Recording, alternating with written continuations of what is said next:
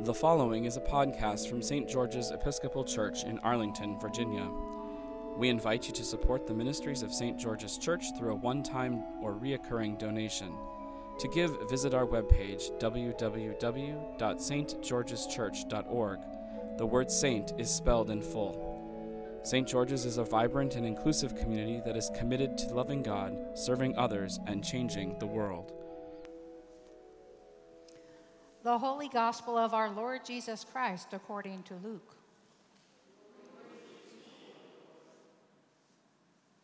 Now Jesus was teaching in one of the synagogues on the Sabbath, and just then there appeared a woman with a spirit that had crippled her for 18 years.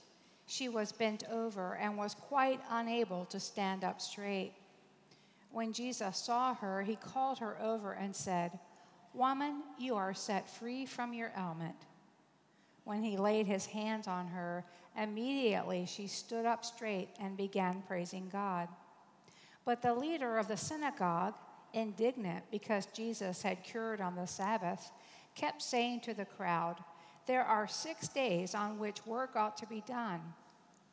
Come on those days and be cured, and not on the Sabbath day." But the Lord answered him and said, "You hypocrites, does not each one of you on the Sabbath untie his ox or his donkey from the manger and lead it away to give it water? And ought not this woman, a daughter of Abraham, whom Satan bound for 18 long years, be set free from this bondage on the Sabbath day?" When he said this, all his opponents were put to shame, and the entire crowd was rejoicing at all the wonderful things that he was doing. The Gospel of the Lord. Praise be to you, Lord Christ.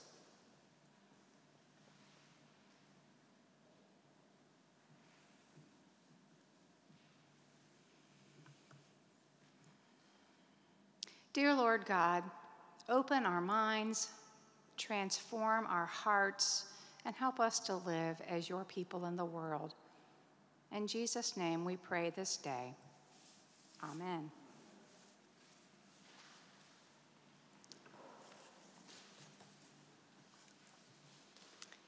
Today we commemorate the 400th anniversary of the first enslaved Africans in the Americas.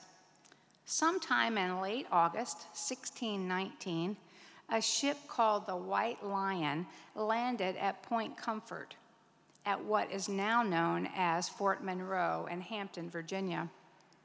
There, 20 Africans in chains were sold to wealthy landowners. And as the writer Jim Wallace puts it, the original sin of our nation was committed. The cancer of slavery spread from there, infecting the colonies and becoming part of the whole social and economic structure long before our nation became our nation. Our whole agricultural system and way of life was predicated on slave labor, and the legacy of slavery has been with us ever since. As William Faulkner so famously put it in his book entitled Requiem for a Nun, the past is never dead. It's not even past. Our corporate dis-ease goes into remission periodically, but it's never completely eradicated. Abraham Lincoln's Emancipation Proclamation and the passage of the 13th Amendment to the Constitution was huge, an amazing stride forward. But Jim Crow laws were quickly enacted to continue the restriction of the rights of Black Americans.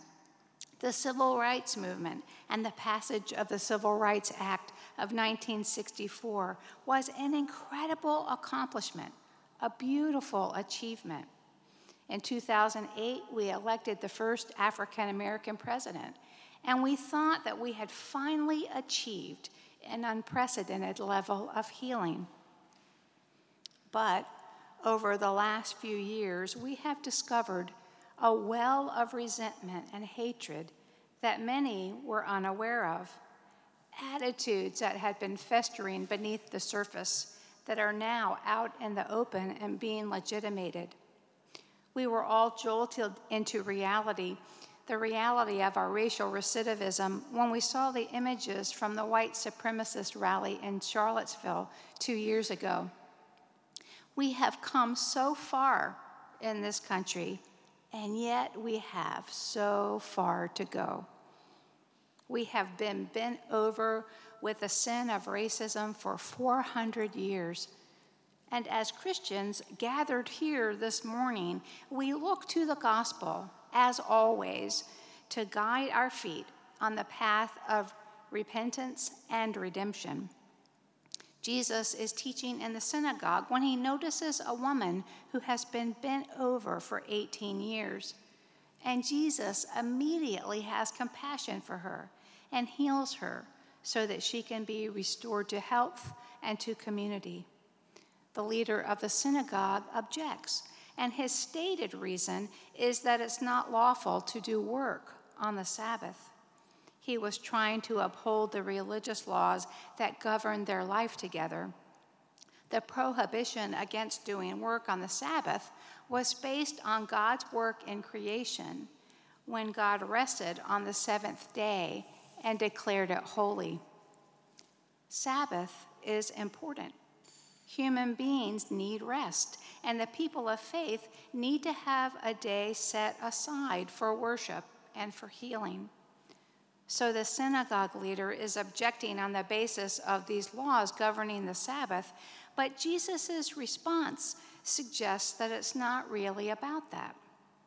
Jesus points out that the leader himself would lead his livestock to water on the Sabbath, the implication being how much more important the well-being of a human being is. Jesus calls him a hypocrite for condemning Jesus when he himself would have done work for a lesser reason. Jesus saw this woman's need, and he knew that her healing was much more important than the rules about Sabbath keeping. The synagogue leader was part of maintaining the law and the order of his society. And we know that systems are important, but systems have to promote justice and mercy. And you have to wonder if the leader really thought that this lowly woman was worth bending the rules for, to heal her on the Sabbath and break those laws. Upholding social and economic order was the basis of many powerful people justifying and perpetuating racial injustice over the course of our history. Unjust structures and systems of oppression have to be challenged if we are to be fully healed. Every aspect of our culture today bears the stain of our original sin. Our educational system, our criminal justice system, our healthcare system, the wealth gap, housing, it's all interconnected. And we are called, as followers of Christ, to be agents of healing, to begin to correct these injustices. This past Friday, Virginia Theological Seminary led a pilgrimage for racial justice to mark the 400th anniversary of the first enslaved Africans, and to repent of the role that the city of Alexandria played in the slave trade, just a few miles from us today. The Reverend Ken Coleman, rector of Trinity Episcopal over on Columbia Pike, was one of the speakers at this event. The evening began with prayers at the Contrabands and Freeman Cemetery Memorial on Washington Street in Old Town Alexandria. And then, after the prayers and the hymns that were sung at that beginning point, the group walked with candles to the site of the Franklin and Armfield slave pen. It was once one of the biggest slave trading companies in the entire country. After being sold there to plantation owners in the Deep South, some slaves were taken by boat to Louisiana or to Mississippi. Others were chained together and forced to walk the whole way, bent over with exhaustion. They left Alexandria, made their way through the Shenandoah Valley, and continued south for hundreds and hundreds of miles. It's estimated that about 1 million slaves took that journey, many becoming ill, others dying along the way. It became known as the Slavery Trail of Tears.